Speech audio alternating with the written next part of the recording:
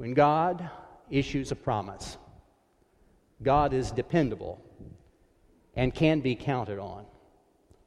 The days are surely coming. Jeremiah uses this phrase 16 times. It's one of his favorites. The days are surely coming. And sometimes he uses it in ways that encourage people, unless you're like the Babylonians, in which case the days are surely coming is not necessarily a good thing.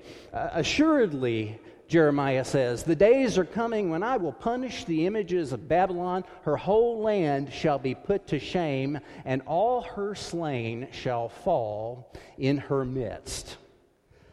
This is not necessarily the kind of thing you would want to hear if you were a Babylonian, but Jeremiah is also very good at using this phrase to talk about the positive aspects of God's promise. In our own text for today, the days are surely coming, says the Lord, when I will fulfill the promise I made to the house of Israel and to the house of Judah. Jeremiah is talking around 600 BC. So roughly 2,621 years ago, the prophet Jeremiah is prophesying. And he's doing so in a particular time, the time in which the Jewish people who had been ruled by David's dynasty for a long, long time, that dynasty was about to come to an end.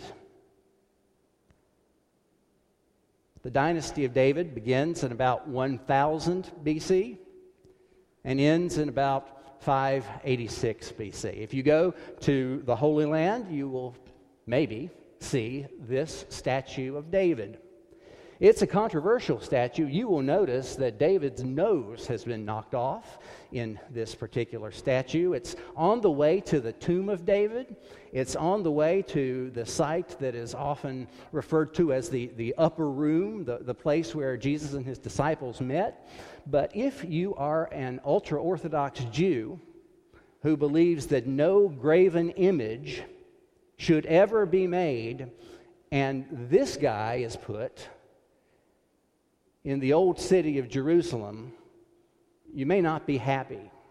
So the last time I was in Jerusalem, they had painted David gold because there was so much graffiti that had been put on him. They tried to destroy him, knocked off his nose, but the statue is still there, and you can still see it today. But King David, around 1000 BC, anointed by Samuel.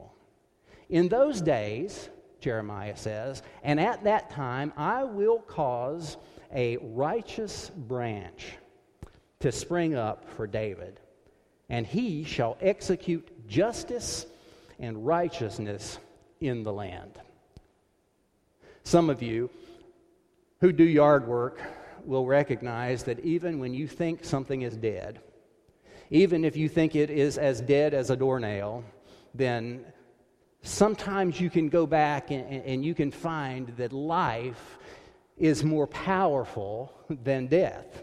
You can cut a stump down and suddenly all of these branches are coming up out of the stump. And what Jeremiah is saying is that what seems like a stump, this dynasty of David and his son and his son's son and his great-great-grandson, what seems to have come to an end has only temporarily come to an end because a righteous branch will arise in the land. Now, when we think of God's promises, we want God's promises to happen immediately. We've come in our society to think that you ought to have instantaneous gratification. I want to be happy, and I want to be happy now, and I want what I want, and I want it now. And I'm that way. I will admit I'm that way. When I first signed up for Amazon Prime, 2-day delivery, I thought to myself, I got to wait 2 days? If I just get in the car and go to a local Dollar General or Walmart or some local store, I can get it today. Today, we want things immediately. We get a headache, we pray that God will help us get rid of our headache, and we want that answer instantaneously. But I want you to pay attention to just this huge span of time that we're talking about here. David's dynasty goes from 1000 BC to 586 BC. In 586 BC, there is this utter disaster. The Babylonians march in and they take all of the royal family, they take all of those that have skills and all the craftspeople, and they redistribute them all over the ancient Babylonian Empire. And it's not until 7 to 4 BC, when the birth of Jesus takes place, that this prophecy issued 600 years earlier begins to take on flesh, begins to take on shape. We're not talking about an instantaneous promise fulfilled. We're talking about God working through human history.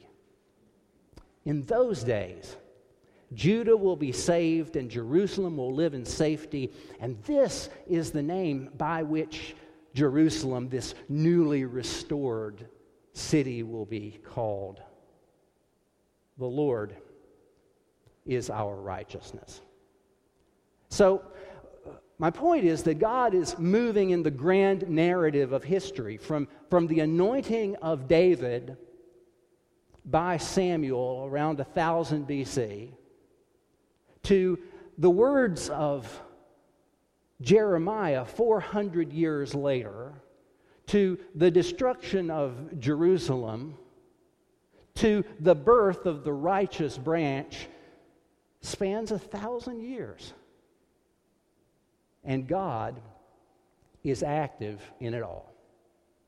God is active in the anointing of David. God is active as the prophets are called to the northern kingdom of Israel, the southern kingdom of Judah. God is active as the poets write the Psalms, as those gifted writers write Proverbs, Ecclesiastes. God is active all throughout this 1,000 years, but hold on to the promise.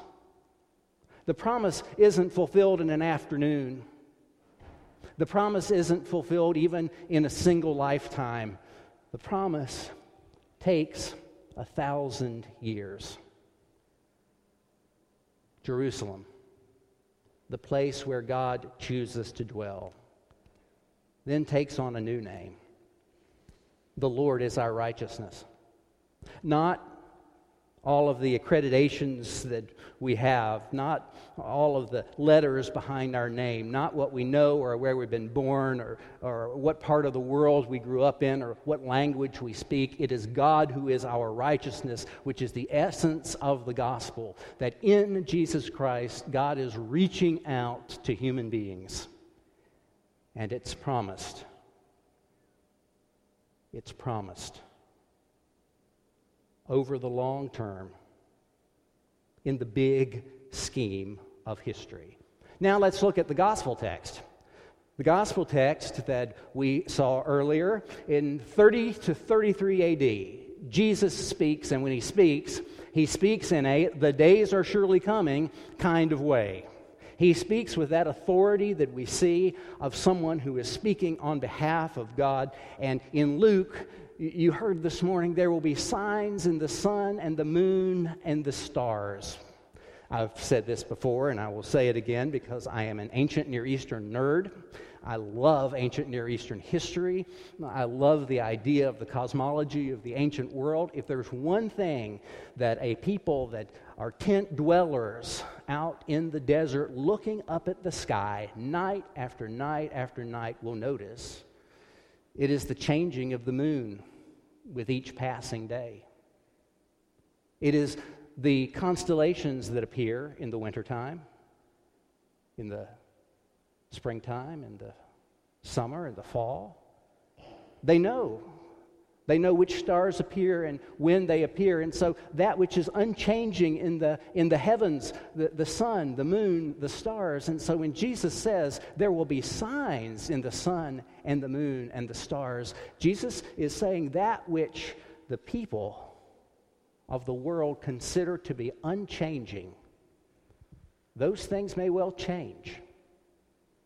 And on the earth, there will be distress among nations, confused by the roaring of the sea and the waves. The Israelites were not a seafaring people. That's the Philistines. The Philistines are there on the Mediterranean Sea. The Israelites felt that the sea was the source of chaos. In fact, in chapter 1 of the Bible, Genesis chapter 1, the whole creation can be described as God taking nothingness and disorder and bringing our world out of that. Bringing order from chaos. Bringing that which makes sense from that which has no sense. If you consider Genesis chapter 1 of the creation of order out of chaos, then several chapters later in Genesis 6, when we get to the flood narrative, the waters come back in and bring chaos to that which has been ordered. The flood is an uncreation, whereas the creation precedes it. So we have the uncreation of the creation, which is then recreated. But Jesus says there will be distress among the nations, confused by the roaring of the sea as chaotic circumstances arise in society.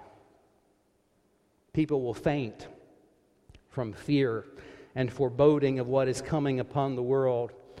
For the powers of the heavens will be shaken, and then they will see the Son of Man coming in a cloud with power and glory.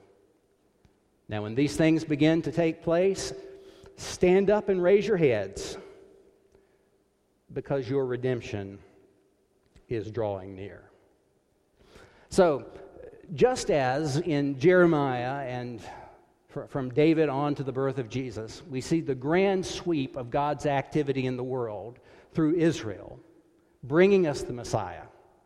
This grand sweep of the life and the death and the resurrection of Jesus will culminate in some point in the Lord's return. The Apostles' Creed: I believe in Jesus Christ, God's only Son, our Lord, who was conceived by the Holy Spirit, born of the Virgin Mary, suffered under Pontius Pilate, was crucified, dead, and buried. The third day he rose from the dead. He will come again to judge the quick and the dead. In this world following Jesus' appearance, we are waiting for the long haul, for Jesus to return again. Now, just as there were 1,000 years from David till the righteous branch, just as there were 600 years from Jeremiah's prophet until the Messiah was born, there's been not quite 2,000 years of waiting, sometimes impatient waiting, for the risen Christ to come in victory. We've been around long enough, many of us, that we've seen many people say, well, the Lord's going to come back on October 16th, 2014. And we all know what foolishness that is. The Bible itself tells us that we don't know the day or the hour. But what we do know is that God is not bothered by the passing of time. God is not bothered by the rising and falling of kingdoms, and God is not bothered by the impatience of us on the ground. God is working. God has a time, and God has a plan.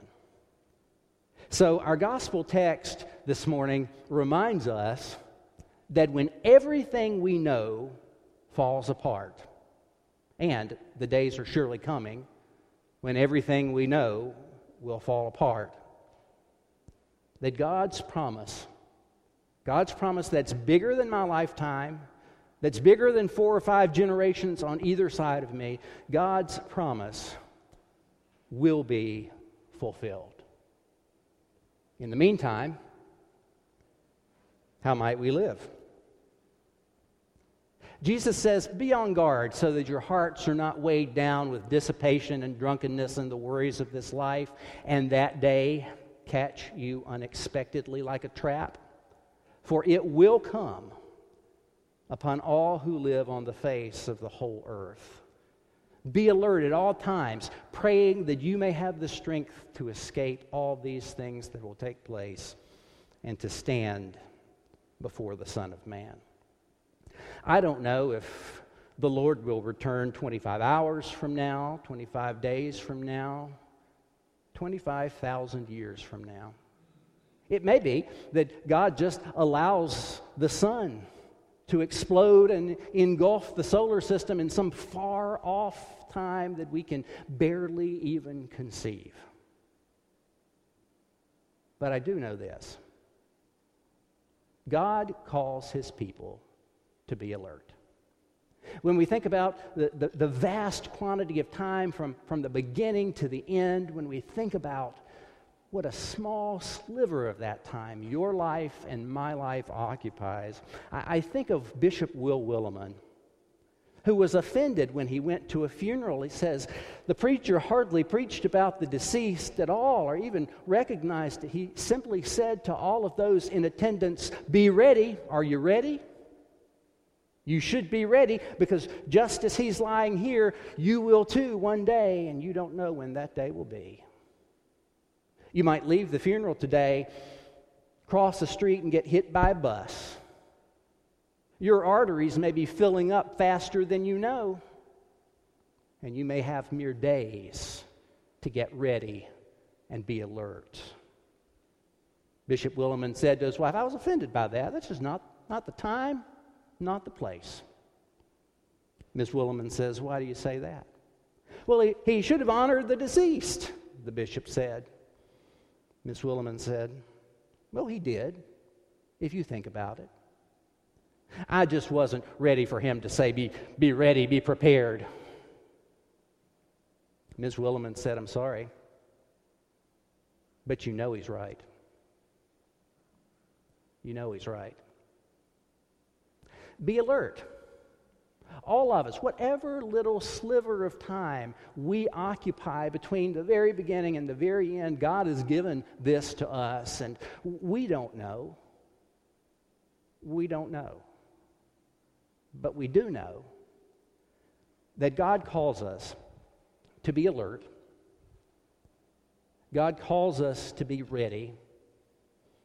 God calls us to be faithful and watching and waiting, knowing that in some way we are participating in God's plan for the world. In this brief span of time that we call life, God offers us the opportunity to love Him with all our heart, soul, mind, and strength, to love others as ourselves. In this brief sliver of time, God offers us the chance to live with an awareness of His glory, an awareness of His sovereignty, an awareness that He keeps His promises. Over the whole span of human history, He keeps His promises.